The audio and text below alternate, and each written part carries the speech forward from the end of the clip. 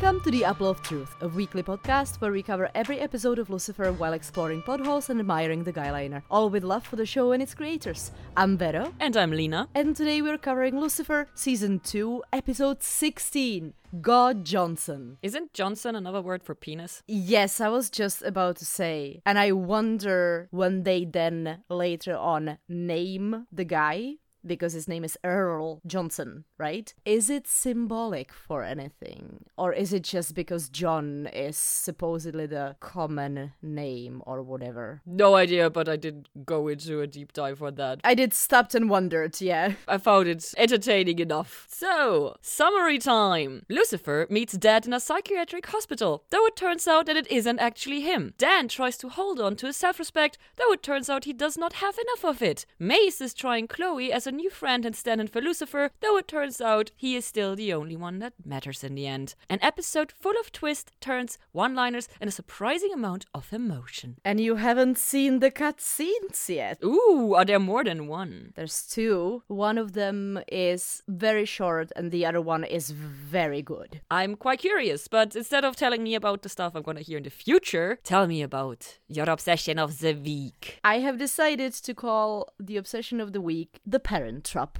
That's a nice one. I was very boring and went with God. Because even after he is in the know that God Johnson wasn't actually his dad, he is still very focused on his anger. To me, it was mainly because he is so obsessed with his revenge plan. Or is it a revenge? All of these things that happen in the episode happen because he wants to put both of them together for whatever reason that is. There are more facts and funs, of course, beside just the Parent Trap. We have the episode title said firstly by Lucifer, but not just by Lucifer. But since he's the first one to say it, I'm still gonna count it. So we are at 15 of 16. We also have a fourth time return writer with Jason Ning, who wrote episode 3 in season 1, that's the would-be Prince of Darkness, and episode 6 in season 1, that's the favorite son. And he also wrote episode 5 in season 2, The Weaponizer, which is the one where Uriel actually showed up. I love the two. He sets the story up with Uriel and he brings it to a close with the piece being actually found. They do things like that quite often, actually. It feels like, right? And also I have some super random IMDb info that I would never have known because I never watched that show. Have you ever watched the show Psych from 2006? I've seen it before, yeah? There is two things. There is Spot the Pineapple. Mace orders a pineapple and jalapeno pizza for date night. Timothy Omundson, who plays God Johnson, stars on Psych in 2006, where a pineapple appears at least once in every episode. Psych fans have a game of finding them,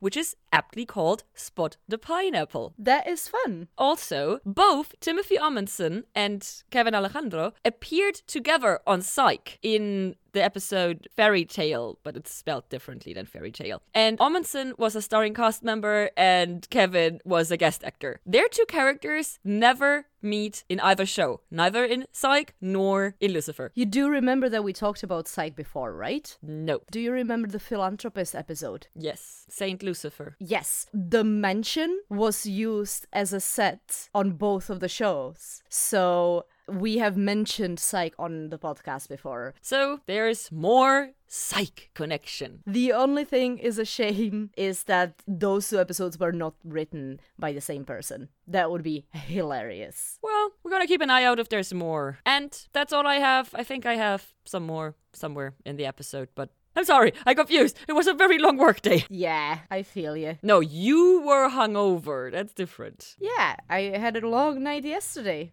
Anyhow, let's go to previously on Lucifer. Lucy and Chloe kissed. Chloe is a gift from Dad. Dan and Mom had sex. Maze and Chloe are friends. The piece is here. It's a clue. Azrael's blade is the flaming sword. Only Lucy can light it up. It's not working proper. Lucy is planning to let Mom and Dad have it out in heaven. And also, Mom has glowing holes in her body. We see the band-aid being removed. Oh, yeah. Mom has a glowing hole in her body. I'm gonna take us right into the spooky hallway. Can I just say, I've said this before, I hate this trope with passion. Oh, that's my second note.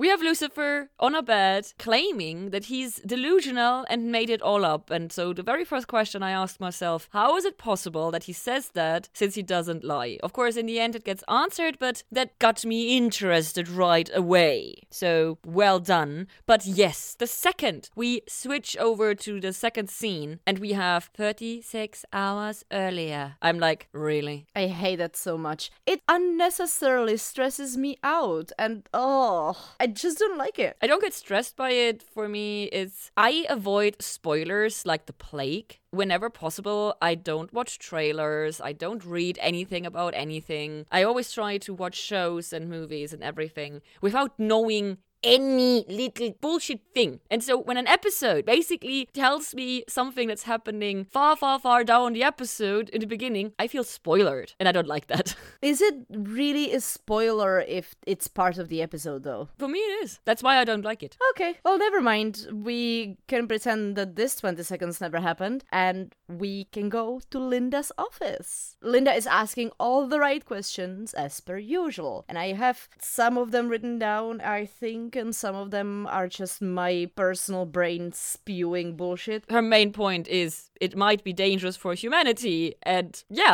Lucifer does not really put neither her nor my worries to rest with his probably.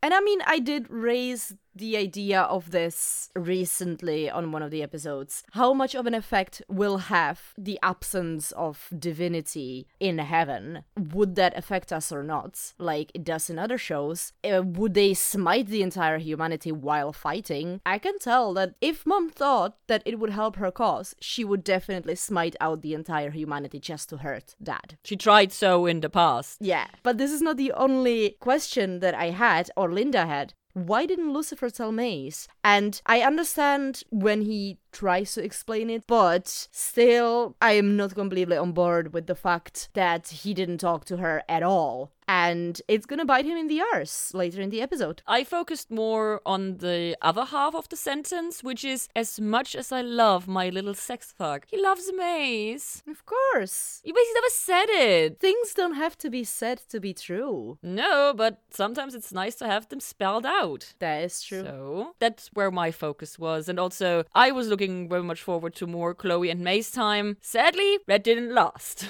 However, Maze and Chloe being besties is the content that I am here for.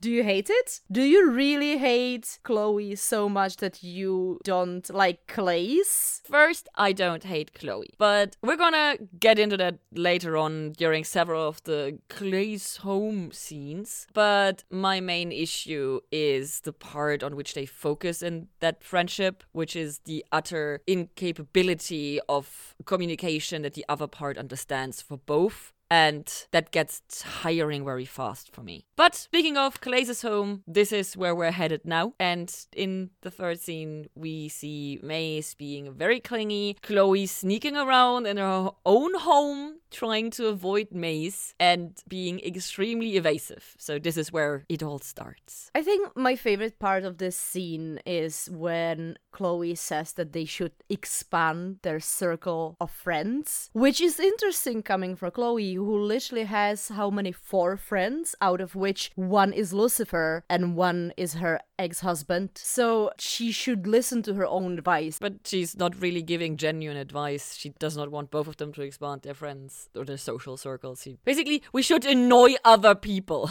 Yeah, and yet she really should listen to her own advice. Doesn't matter if it's genuine or not. Point taken. So moving on, we went to what then turned out to be the hospital. In the beginning, I wasn't sure if it was a hospital or where they were. And I liked Lucifer's allegory with the Maze imprints, like baby birds. I didn't love it because he calls her a sad little bird. Which is not that wrong. Yeah, but it doesn't really show that he thinks much of her, you know? Even though he may have said that he loves her. No, but he also says later on that she will find her place. I just think that he's not worried about her. Which, given her reaction at the end of the episode when Amenadiel puts his foot in it, maybe he should be worried. I guess we'll see. I just didn't love the expression myself. What I didn't love is how entertained Lucifer is by the mentally ill. He finds them extremely entertaining. And that just struck me wrong, because so far Lucifer as a character has been surprisingly PC on many, many levels, and then suddenly have him make fun of mentally ill people. I did not catch that. Do you have a quote? When he goes like, there's nothing as hilarious as some guy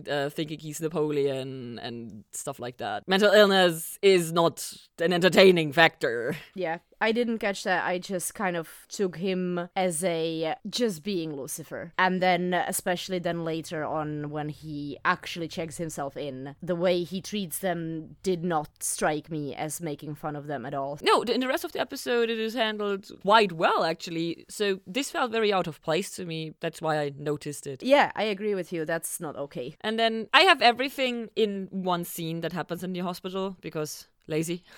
And Lucifer sees God, in quotation marks, in the next room, and of course he sneaks off and goes into the room to talk with him. And he tries to work his mojo on the dude, and it does not work. And then Lucifer says, are you on a lot of drugs, or on what drugs are you? This is the first time that we heard the fact that his mojo might be evaded by doing drugs. As far as I know, yeah. So that's interesting, because how does that work? His power makes you basically bare your soul to your most hidden, deepest, darkest desire. So how is that process affected by drugs? In my head, it was more of an emotional thing. Desire would be more connected to emotion to me. So if you are drugged, you become detached. Or over-emotional. Depends on what drugs you take, right? I found it very curious that his mojo... I found it interesting that drugs can affect his powers. So that I agree on. I think that there must be specific types of drugs. I'm curious if it's ever gonna show up again, or if this is gonna be a one-off use. Like, remember the pilot with the weird goat eyes? Oh, yeah.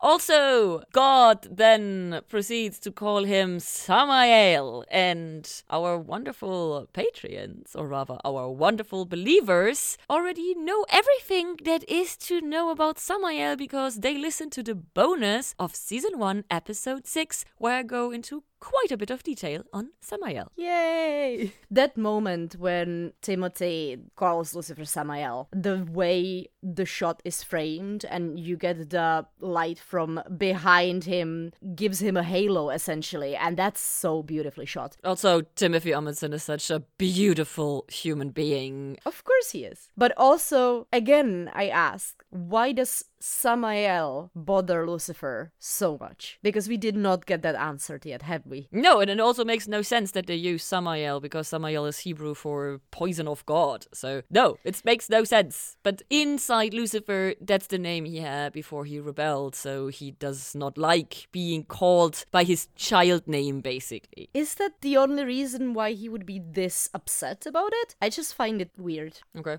Then at 5:46, we get our title card. And very unusual still for Lucifer, we change location after the title card. We go into the penthouse. We are still talking about the same thing, though. And Lucifer actually says that God called him Samael, which is one of the reasons why he is inclined to believe that there is some kind of a connection between this person and his father. What kind of threw me off the track of this interesting storyline in this scene was the fact that Ames spends apparently a lot of time on the internet googling random stuff. I found that adorable, but Ames's internet story could not distract me from the other part that he said, usually dad, father, sends either a messenger, as in angel, Amenadiel, or a burning bush. And I know it's not really funny, but to me a burning bush is always hilarious because sexual disease joke. Okay. Might be the only one, but I am still, every time someone goes burning bush, I'm like, okay.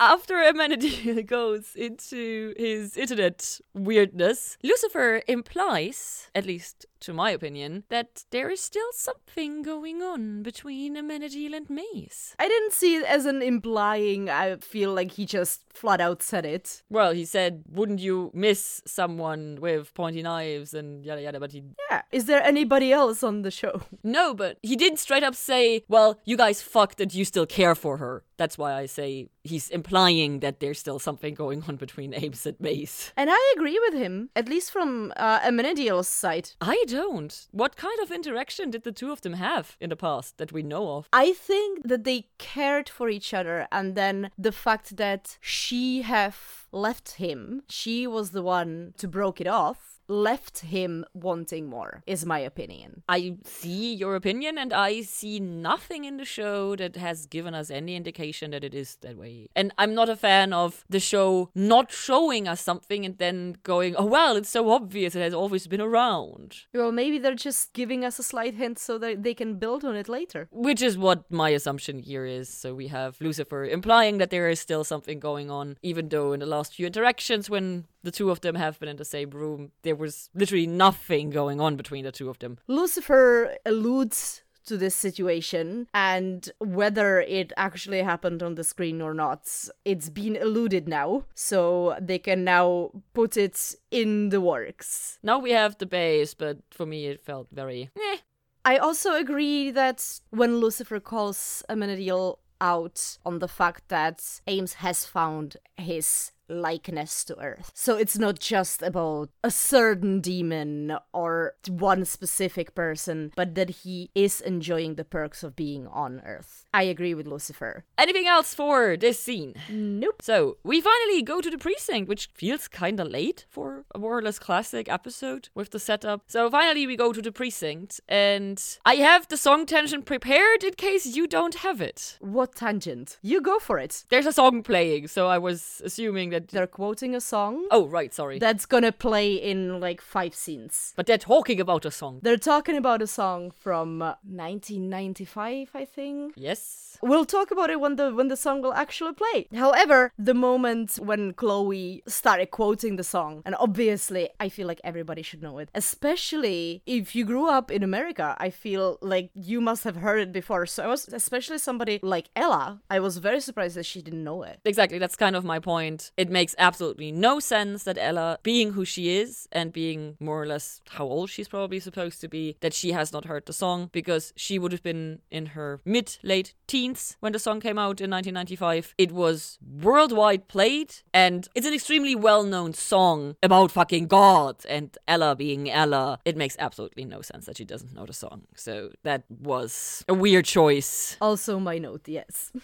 On the other hand, I was very happily surprised that Lucifer's behavior has actual consequences for the actual police work. That's very rare. I feel one of the very, very few times that his behavior has negative consequences for Chloe's job. Yeah, it had to happen sooner or later. Did not surprise me at all. His next move did not surprise me either, to be honest. Because what he does in the next scene, when he just marches himself into the information of the mental hospital and declares he needs to be admitted because he's Lucifer.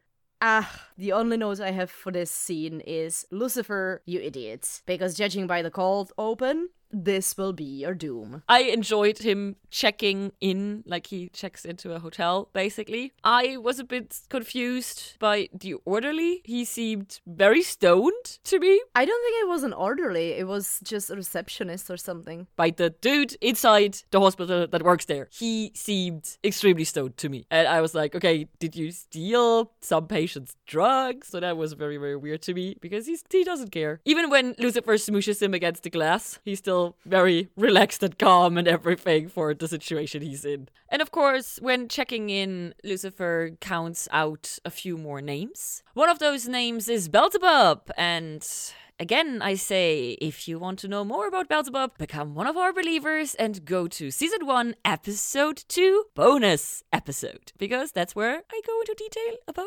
Beelzebub. So we actually finally get our first song with this scene. That's late. Yeah, it is. Which is by Cherry Glazer, and it's called Humble Pro. And we get a shot of Daniel looking inside the fridge and getting extremely upset about missing his pudding. And he screams out at the precinct, "Who stole my pudding?" And there's these two officers by a table who point at each other, which I find absolutely hilarious. This is the first time Dan's pudding has gone missing, or has it happened before? Pretty sure this is the first time. And behold, it was actually Mother, who's just standing there there looking all sexy with the pudding that has massive Dan written on the lid. I was surprised because the last time we had an interaction between Dan and Mom, Dan was extremely flustered. And now he seems to be very self-assured and standing his ground and everything. So that was new for me, but I liked it very much. At the moment I wrote down, me likes it, Mom goes, I like it, sassy or something. And I was like, no! Also, this scene just proves my point when I said earlier where I really don't think that they slept together since the trial. But it will happen! We're gonna talk about that when we get there. So yeah, not a fan of the mom-Dan interaction. So we go back to the hospital and Lucifer joins the group playing pretend poker and I like it. Isn't it so good? It's a great game and I kind of want to join. And also the entire scene for me is done very well with Scott Johnson sitting beside the wall and Lucifer keeping an eye on him and then getting distracted for just a short moment. And whoosh, he's gone, being elusive. So I really like the tension that is being built in this entire hospital scene. And Lucifer, of course, goes after potential dad. And we see him perform a fucking actual miracle. I did not expect that. And at that point, I was sure that this was actually somehow part of God and intentional or whatever. So first time I watched this episode, I completely fell for it, line, hook and sinker. Yeah, the healing is very convincing. I love Lucifer's reaction to the realization that this is actually God, or so we think at the moment. The delight on his face where he's actually glad to see him for like a half a second and then he just punches him down. It's perfect. It's typical Lucifer. It made me genuinely laugh loudly while sitting at my computer watching this. I really, really enjoyed it. And then we switch over, we're still in the hospital, we switch over to Lucifer drawing while Chloe talks to him. And I wonder, is Lucifer actually not able to draw better? Or did he draw a stick figure on purpose? On purpose. I do wonder though. Why wouldn't he be able to draw? He is a great cook, we know that. He plays piano really well. Everything he does technically is really, really, really well done. I don't know. I was wondering, but maybe it's one of the few things he actually can't do. And maybe if conventions ever happen again, maybe this is gonna be one of my questions for Tom Ellis. Do you think Lucifer actually can't draw anything better than stick figures? I'm convinced that he can and that he did it on purpose because it feels like something he would do. However, who are we to know this? Also, writing-wise, I had a lot of fun and joy in this episode because when Lucifer goes on to explain the whole Santa Claus thing, nothing that he says makes any kind of sense in this moment. But when you watch it again and you know how it all turns out in the end, everything he says makes perfect sense. And so for me, the writing in this episode is very well done on a very subtle level. And I very much enjoy that. What I don't enjoy is the doctor hitting on Chloe. That for me was very, very icky. Yeah, at this moment I was just convinced that he's the killer because he was just so bad and it just felt like he's trying to get in her pants just to see what she knows or some bullshit like that. So my prediction at this stage was that Chloe is gonna try to go out with him to make Lucifer jealous because obviously she's not over Lucy yet. It's only been like 4 weeks. While the doctor is gonna try to kill her because of what she knows. Okay. That would have been a good story, right? I did not go anywhere near that. For me, it was just like, oh, dude. Because I had not realized that the doctor did not know that Chloe was a police officer. And so for me, it felt super icky that he, while working, was hitting on Chloe while working. So that's where a lot of the ickiness level for me came from. Afterwards, when I realized, oh, he doesn't know that she's a police person. Ew, it's even worse. He thought that she was visiting like a friend or a relative or something at the mental hospital, which, depending on how severe the condition of the person you're visiting is extremely emotionally draining. And then he hits on her? Really? Boundaries, dude? do you know them? That made it even more icky for me. I am not a fan of him for completely different reasons. As long as we agree. However, yes, as long as we are on the same side. Well, now we go back to Lucifer and God being together in a room. And God basically goes, what did I ever do to you? Why do you hate me so much? Why are you so angry with me? And holy shit, Lucifer loses his shit and he goes all out. Also, did you notice? Very little eyeliner. Oh, did not notice. Because in the last few episodes, we have started to formulate the theory that the more eyeliner he wears, the more mask he's wearing. And especially in this scene, but in this episode in general, he is being extremely honest also with himself. And so he goes all out. He's completely opening up, stating word for word what are the problems that he has with his father. And he goes out, he calms it down, casting him into hell for eternity, the manipulation via Chloe, which for me struck me as the worst offense of God, giving Lucifer the illusion of control. He literally says illusion of control, and as someone myself with a certain need for control,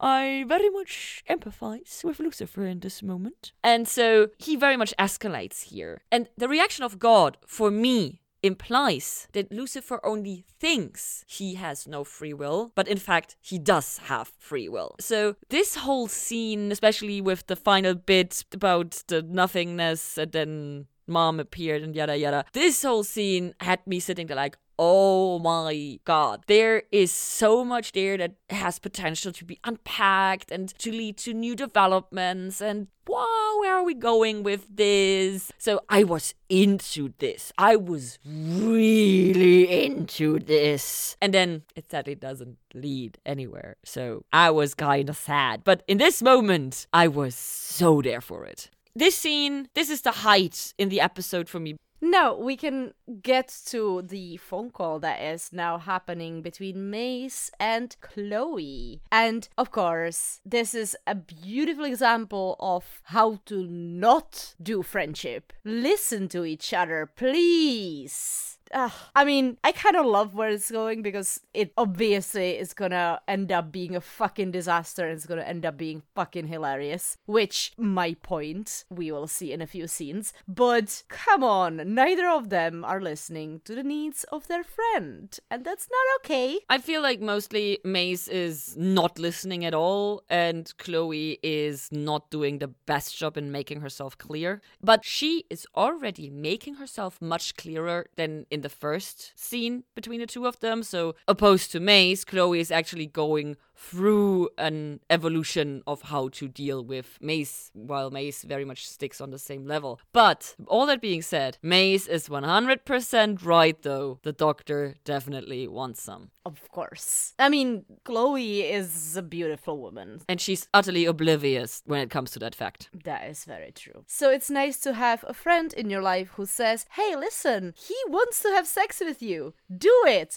or don't do it. Do you? Do both.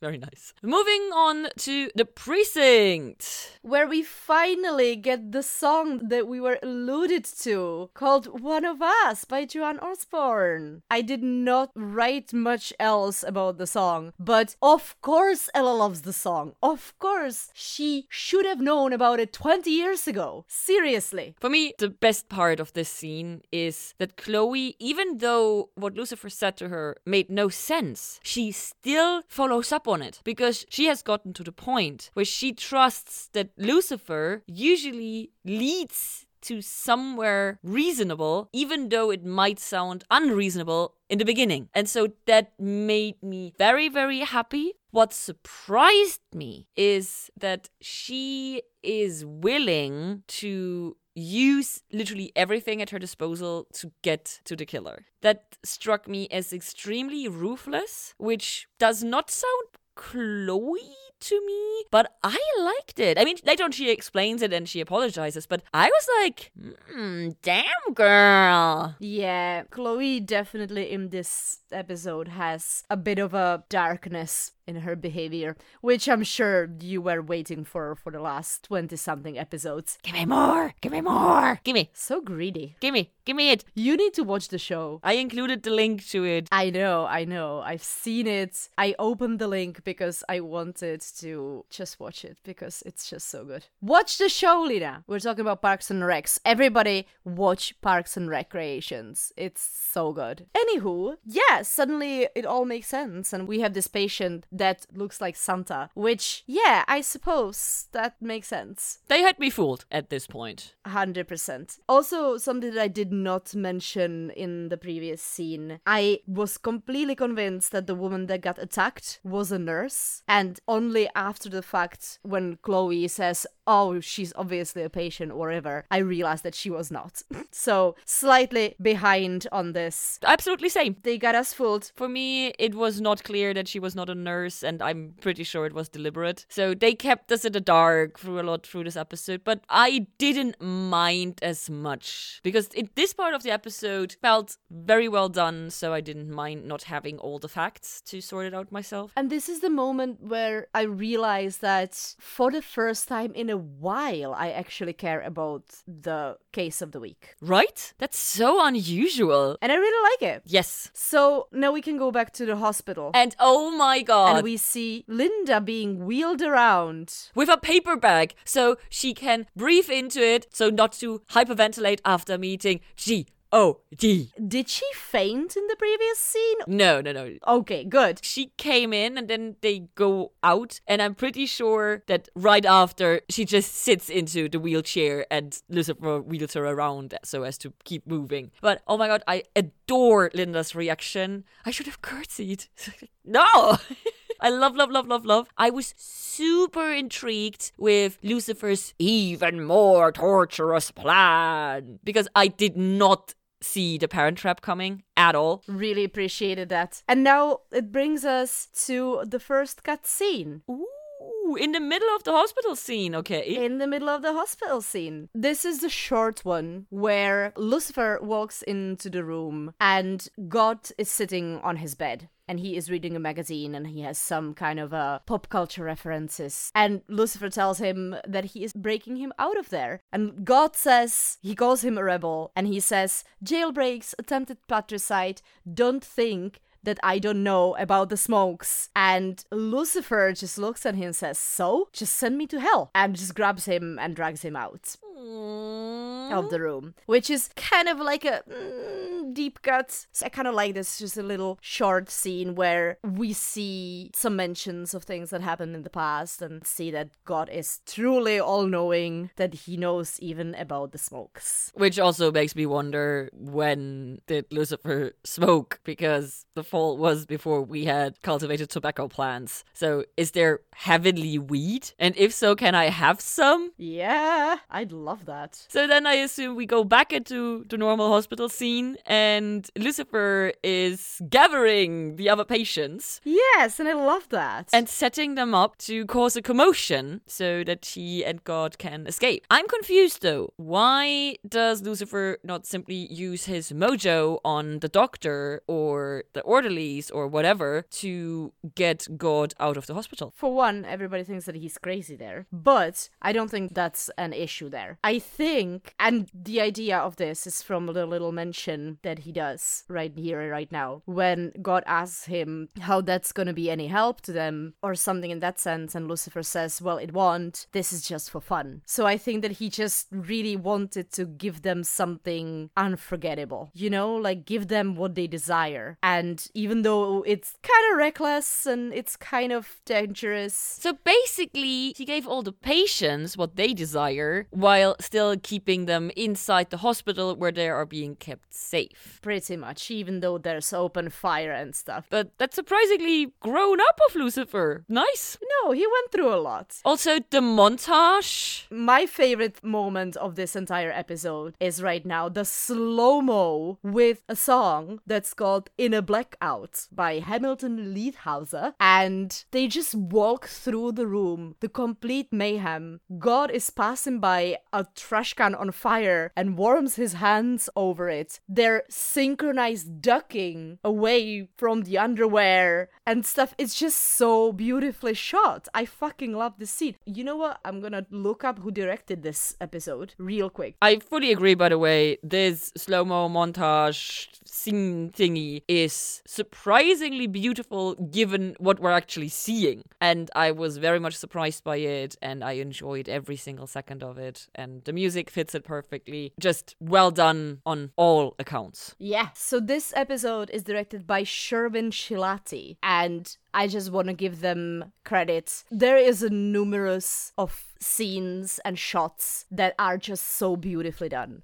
so visually pleasing, and I just love that. Thank you, Sherwin. Can you check if they regularly direct for Lucifer? So he has directed 6 episodes in total, and this is the first one. Ooh, so we need to keep an eye out in the future and see if the future episodes directed by him are as visually beautiful. Loving it, loving this guy's work. After the slow-mo scene, they are hidden behind the laundry baskets and orderlies rush past and then they stand up and God praises Lucifer. And I know we say it repeatedly, but fuck Tom Ellis. His acting is so good. You only have such a short moment there, but his face, oh, it hurt my heart in all the good ways. It was so beautiful. And then Linda opens the door and comes in and does a curtsy, however you pronounce it. And my heart was so happy in that moment. Yeah, it's a beautiful scene. The climax of this scene is great as well because I kind of really like Linda and Lucifer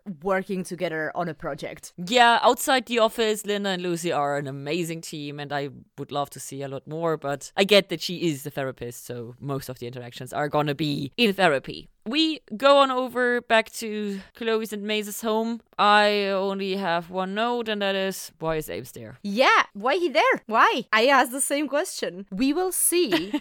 I've had a little summarizing of what is happening in this scene, that the fact that Chloe is pretending to go on a date, on an actual date with a doctor, is very uncharacteristic for her. Also, Maze's approach, I would never in a million years see that coming, that she would invite him into Chloe's house. Of course, then she behaves very Maze-like later on, but I would see her booking, she even mentions a boat and stuff like that, where, yes, this is where Chloe's bed is, but if this is supposed to be just a shag and go, wouldn't it make a little bit more sense to do that in not your own bed, so the person doesn't know where you live? Depends on how you deal with one-night stands. And I'm pretty sure for Maze, it doesn't matter where. Nobody's gonna dare come back if she doesn't want them to come back. Either way, I found it an interesting approach. Since she also lives there, she's gonna make sure nobody is bothering Chloe if she doesn't want to be bothered.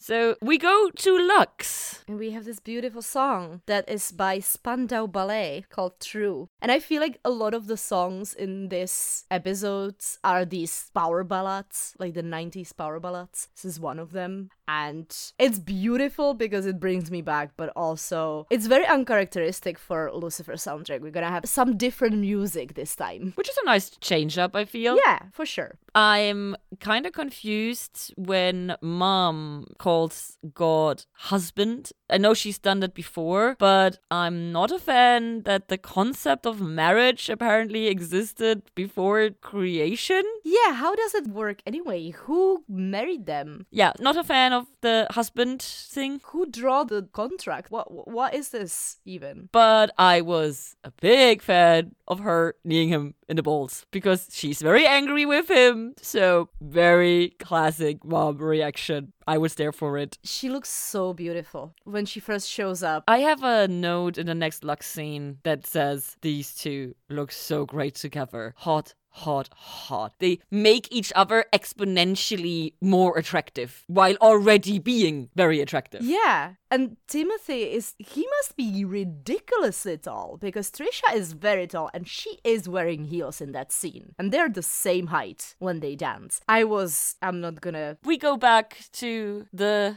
date night, let's call it that. And what the fuck? This is exactly what I was alluding to when I said, this is heading for a fucking hilarious disaster. This is exactly what I did not have in mind, but it ticks all the boxes. What is Amenadiel doing? What is he doing with the pizza? I like the shape of your head. What the fuck? Is he appreciating that they're both bald? Are you gonna eat that? And he takes the pizza and doesn't eat it. And then he takes his wine glass. It's just like, what are you doing? It's all very awkward and creepy. I was very uncomfortable with Amenadiel in that scene, I have to say. And he makes it worse. Mace and Ames get up and go to the kitchen to give Chloe and the doctor a little bit of privacy, because suddenly that's a thing. Well, Chloe gives Mace a signal to fuck off, and then she gives Amenadiel a signal. And he just steps right into it, doesn't he? I was so upset with him. I understand on one hand that he thought Mace knew. Yeah, but like, this is typical Amenadiel. Yeah, I mean, for me, it is very obvious that this is gonna escalate in one way or the other. And I'm not sure I like it, but I'm gonna try to keep my mind open. What I definitely didn't like, Chloe is so bad at being subtle. The way she's dealing with the doctor, it's physically uncomfortable for me to watch when she tries and fails. See, that's the thing. She is supposedly this really good detective, and she can tell people's behaviors. But maybe that's why. Maybe because she's so good at revealing untrue behavior, she is unable to do it herself. And it's just so cringy to watch her. I have such a hard time watching cringe. So, had I not been taking notes, I would have fast forwarded through this. But we go back to Lux, back to not cringy, but beautiful things. And God says, it's like you're glowing. And she goes, you have no idea. And I'm just like, I love that so fucking much. But also, Mum shares some of her favorite things about Earth. Yeah. Vodka. Yes. Which, I'm not surprised. Roller coasters. Did not see that one coming. Triple cream brie, of course. Mom is a vodka girl, just like me. It's a really cool situation. And I love that she's really into it. You can see that she's delighted. And more heartbreaking it's gonna get when we get the reveal that she knew all along, the moment they kissed, that it's not him. The song that plays. This song that plays. In this moment, Lucifer and Linda both speaking from behind the glasses behind the bar, which is again such a beautifully framed shot. I'm gonna try to find if there's a gif of that. And Linda and Lucifer are both so delighted with their choice of music. So they put on this song that's called Can't Take My Eyes Off of You. And this version is sang by Emily Mover. And I'm sorry if I'm butchering the name. It is originally a song from 1967 written by Bob Crew and Bob Gaudio, and it was originally recorded as a single by Frankie Valli, who you may know as the person who sang the opening song of Grease. Ooh, Grease is the word, it's the word. Also, this is the moment when the two of them are dancing that I just had to note it down how incredibly beautiful these two people are next to each other. I'm actually kind of sad that Johnson is already gone at the end of this episode. I could have looked at these two for quite a few more episodes, I have to say. Yeah, I absolutely agree with you on that. However, this brings us to the second cutscene. Ooh, is that already in the hospital? Nope, it's happening between Mazakine and Amenadiel in the apartment, so they are left behind. So we get more info on Mace after the reveal by Amenadiel. Now I'm curious. You're gonna love this one. I have written down the entire conversation because I am sure you're gonna want to hear this. Mace and Ames are talking. Ames says he had no idea Mace didn't know they were leaving Earth, and Lucy should have told her. She burps at him and goes, whatever. Benefits of being a demon is I'm used to being treated like crap. Ames says, you shouldn't be. No one should be. And Mace snaps back at him. Well, growing up, the daughter of Lilith wasn't exactly a picnic. I was abandoned, fugitive, alone. And then I met Lucifer. He was the first person to accept me for who I was. No judgment, no shame. Unconditional. Just my friend. At least I thought he was. And Ames says, I hate to see you so sad. And Mace laughs at him. Sad? No. Demons don't get sad, Amenadiel. We get mad. My heart. I know, right? Cue Lena crying for 5 minutes. How? In a long, I have so many things to say. That's just... I'm really sad that they had to cut this. I understand why they cut it. Oh my god. This is... Oh, I'm sorry, I have no words. I was not prepared. I tried to warn you, but it probably wouldn't have worked anyway. No, but I'm very, very much in agreement. It's such a waste that this cut scene is not in the episode. And of course, Leslie Ann delivers the entire monologue with just such mazeness to it. It's really, really nice. Sadly not sad. So, we go back into the hospital, and I kept the entire scene, again, in one bit. And I have a lot of notes for this one. I have normal amount of notes for a scene like this. I did start this with entire scene with writing, don't eat the meds, Lucy, but also, do drugs affect him differently with Chloe around? And does alcohol affect him differently when Chloe is around? So essentially my question is it easier for him to get drunk when Chloe is around? Because that would make sense, right? I don't know, because that would also mean that he should have noticed it much earlier, that she affected him long before she made him bleed, because he was always drinking around her. True. But we go to the scene and he gets the rationed drugs for him, and I just had to write down, Lucifer loves drugs, and here he even gets them for free! Yay! And then we switch over to Chloe and the doctor being in the office. I was very suspect about the fact that the guy just gives her the file. He simply breaches all of confidentiality clauses that there are, so highly problematic. But this is also the moment where Chloe apologizes for being too focused on the case and on work, and thus using him or trying to use him. So I appreciate that they spell out why Chloe was so focused, but I still feel that her reactions in this episode were much darker and much more ruthless than past Chloe. And I can't help but wonder if it's A, due to the fact that she got emotionally hurt by Lucifer, that this is a development for her, or if the fact that she's living with Mace has started to influence her in some ways. So I'm keeping my eye out if the grayness that is starting to show here for Chloe is gonna continue, or if it's a temporary thing. But I'm there for it because, as our dear listeners know, not a fan of the high and mighty moral Chloe. I like her a bit dark and dirty. It's kind of obvious that the Santa Claus outfit is gonna be gone, so that was nicely done. I very much appreciated that Chloe gave the doctor the handcuffs. Yes, that was very smart. Even though she did not suspect him as one of the potential killers or whatever, she made sure not to fall into the classic horror movie trope of not properly securing a suspect just because you feel like you don't have to, and it will always bite you in the butt. So really, really like that. And then we got to the point where you said, why are the drugs working on Lucifer? And I had the same. I was like, how is that even possible?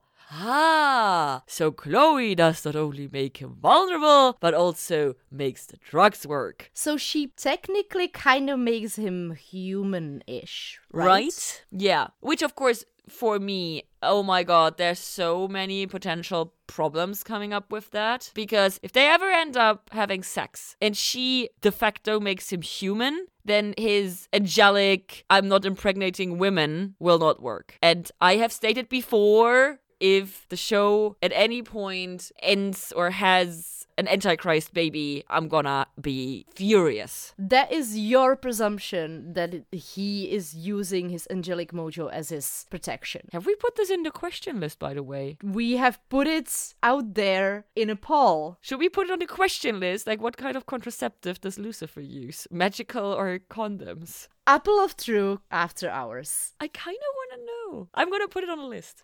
Of course you will. Anyhow, at this moment, I went into all caps. What are those fucking drugs? What the fuck? How can they take Lucifer down? Is that a woman's voice? And is this because Chloe is still around? Which, within seconds after I've written all of this down, everything gets answered. So they did it again to me. Posed the question and they immediately answered it. Yes, it's Nurse Kipsy. Yes, it's because Chloe is still around. And they are strong drugs, but they should normally not have any effect on Lucifer. Or not that strong an effect. And in this stage, I was kind of defeated and disappointed and admitted that, okay, it was not the doctor. I was still like halfway convinced he's in on it. But we also get the scene from the beginning here. And so, if I understood it correctly, and please do correct me if I'm wrong, the explanation why he's able to say those things in the beginning is he's not stating it as fact, he's repeating her claims, right? Mm-hmm. Okay, so we're in agreement. Also, I have a note, God is good. A sentence I never expected to write down, but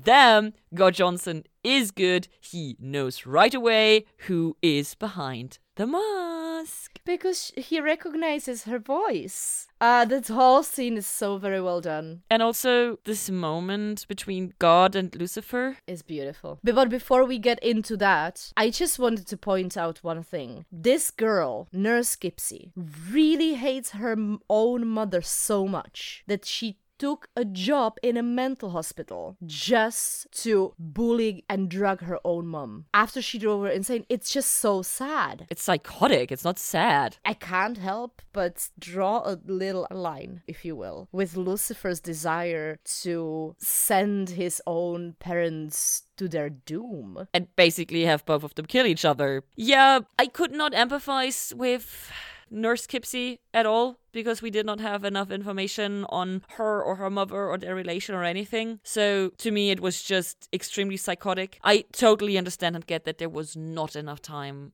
to give us more background information. But now, to this moment between Lucifer and God. This is, especially the second time viewing it, this is so heartbreaking, because when you know that in just a short second, Lucifer is gonna realize that this is not really his dad. This short moment is so painful, and the two of them sell it so well. This episode gave me so many emotions and then took them all away by turning everything on its head with the end. And since this was not my first time watching it, I knew what was actually happening and I knew the twist that was coming up, but I still felt the emotion that I felt the first time watching it, because it's still really well done. And so I was simultaneously suffering because of the goodness of the moment and the horrible pain because it's not true. I have to say, this is gonna be a bit of a spinning things here. I'm pretty sure you're not gonna agree with me, but what if God was one of us? Yeah, no. I had to. I was waiting the entire episode for you to go, what if? I didn't disappoint. What if this actually was a part of God's consciousness that was deliberately put on the bug belt? And the reason why I'm saying this, that Earl, or God in this situation, is conscious of the belt being the source of his divinity. Because the second Nurse Kipsy goes for the belt, he completely swaps from being this all-powerful, calm being to no, not the belt. So that just leads me to the idea of this. Maybe it was purposely put down so God can have an interaction with Lucifer, and he felt like the conversation was not over yet, hence he wanted to stop Nurse to take the belt off of him. What do you think? I don't actually disagree with you. I only have an addendum to this. Keep in mind, God is God, all-knowing, all-seeing, all-powerful. If he did not want the conversation to end at exactly this moment, the conversation would not have ended at exactly this moment. I think it was deliberate. But I agree with you that the part that made God Johnson believe he was God is very likely an actual part of God. If it was like a conscious God is playing puppet master, or if it was just part of his essence, but still genuine godness. Which was deliberately put there, though. I'm not disagreeing with you. I'm curious where it goes. Also, speaking of the belt, I was a bit angry with me because I should have noticed. You do not have belts or shoelaces or jewelry or anything when you are in a mental hospital. And the belt and the belt buckle are displayed prominently the first moment we see God Johnson. And I should have seen it and I should have noticed it, so shame on me. I didn't know about that rule, but it makes absolute sense. If you want to watch a very good movie about mental hospital in America, watch It's Kind of a Funny Story. Okay. However, everything painful must end sometime, so Lucifer just flat out steals evidence from the crime scene and brings it to his penthouse. And I'm confused because the blade doesn't work apparently still. So the piece was here, but it's not the only piece? It's not locked in somehow, so I think they need something to hold it in place at this stage. Or did they build it wrong? If you put Legos on the wrong way together, it doesn't work. Lucifer says that it fits perfectly. Then why doesn't it hold? So obviously the piece is here, just like Uriel said, but it's not the only piece. Or like Amenadiel says, maybe a dragon needs to breathe on it. I love that. What I found very confusing, in this scene, Lucifer seems utterly unimpressed by the fact that God Johnson was not dead. I feel like he just didn't want to talk about it in front of Ames. To me, of course, in the last scene, it becomes extremely clear. But in this scene, it struck me as if he genuinely didn't care, which of course makes no sense. And for someone who doesn't lie, he lies extremely well when not speaking. He hides things extremely well. So yeah, the plan seems to be back on track. Not really, the sword is still not working. Well, yeah, but they know that they need to look for something. They didn't realize they were missing anything from the sword until now. We go to the penultimate scene. I only have one note for this scene, and that is that this is the first time that we see Mother being voluntarily vulnerable. Do you think she's voluntarily that way? I think so. I think that she realized that God Johnson was not her husband. And as she says, I don't know what's worse, the fact that I wanted him to be,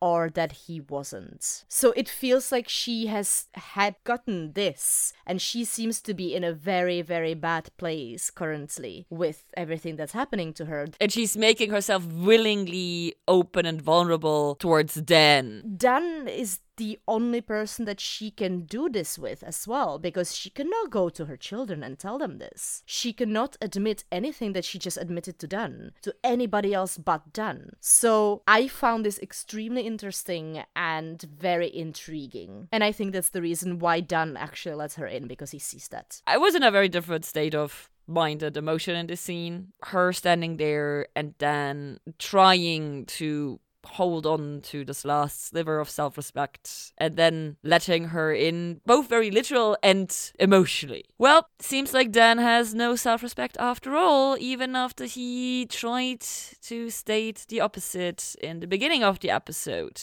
And I hate it. I do not want them to have a relationship in any way, shape, or form. I'm not there for it. I think Dan deserves better than Mom, and I'm not a fan. I see where you're coming from. I like it because they are both broken souls, and I don't think that Dan, by letting her in, is losing his self-respect. To me, this situation is, I see that you're hurt and you need somebody to hold on to, and I know how that feels, so I will be here for you. I will be that person. Let's go into the last scene. I call that one Goodbye, Earl. I only have one thing to say. It is utterly heartbreaking how furious Lucifer is. And fuck me, it's scary. Tom Ellis does scary Lucifer face so well. And that's all I have to say. I really like the character of Earl Johnson. The way he communicates with Lucifer is just very heartwarming and it's really nice. And Tim Amundsen, it's just, I fucking love him. That being said, I find it really, really, really, really sad that Lucifer is so hard on convinced that his father would never apologize to him. Because I can see where is it coming from, and it's from millennia of neglect and non-existing relationship and stuff. But there's something really heartbreaking about seeing somebody so completely dismissing relationship like this. Essentially, the first relationship that you create is with your parents. And when you have somebody just completely wipe that out, and I'm not saying this is just from Lucifer's side, this is going from both sides. It's just heartbreaking to watch. So if I may slide right into my final thoughts here, this episode was a lot of fun, and I did personally appreciate the fact that we have seen Mom on different emotional levels than her normal manipulative self that we've seen so far. I feel like we're starting to lay off the layers and layers of shit person that she has been so far. And we are seeing the light, I suppose, that's coming out of her.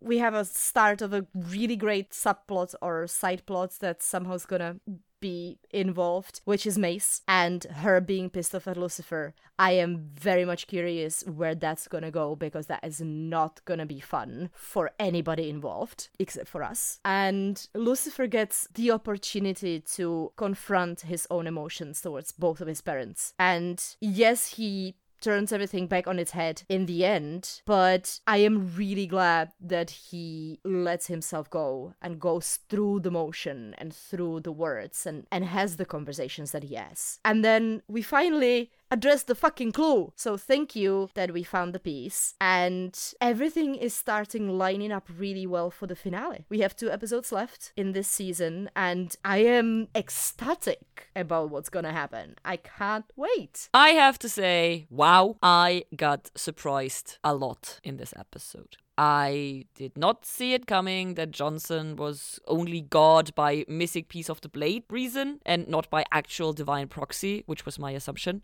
I did not expect Dan to simply let Mom walk all over him and use him just because she feels lonely. I did not expect Ames to spill the Leave for Heaven plan to Mace. This episode was good with a capital G. Though I am aware that I am very biased towards anything that has Timothy Amundsen in it. Because he's amazing! He does a fantastic job in this. The emotional work between God and Lucifer was beautiful and heartbreaking, and only serves to raise the stakes even higher, though we still do not have a fucking working blade, with only 2 episodes left in this season. So, the tension is rising! And I'm there for it. Let's keep going.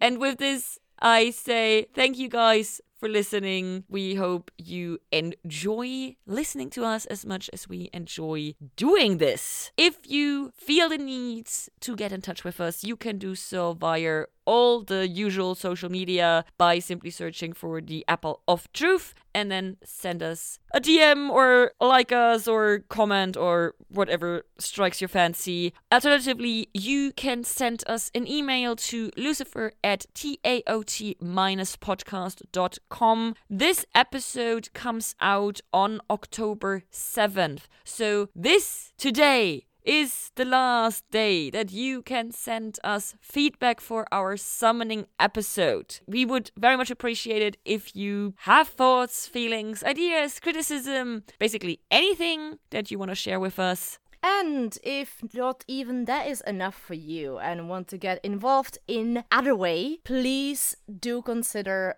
look up our Patreon on patreon.com/TAOT podcast. If you go there, you can join 2 different tiers. One of them is gonna give you access to our tiny little exclusive Discord where we are active. We are always online. And if you join the higher tier, you get access to all the bonus material that we record just for you. And it has nothing to do with the fact that we have too many opinions. No. If that is a little bit too much for you, but still you want to do something for us anyway, you can write us a review or you can share us with your friends. So if you write your reviews on iTunes, it helps us with the algorithm, more people can find us. And if you share us with your friend, not only you can talk about the episodes with your friends, isn't that great? You help us share the good word with more people, which kind of is what podcast is about. So thank you so much for listening and have a great day.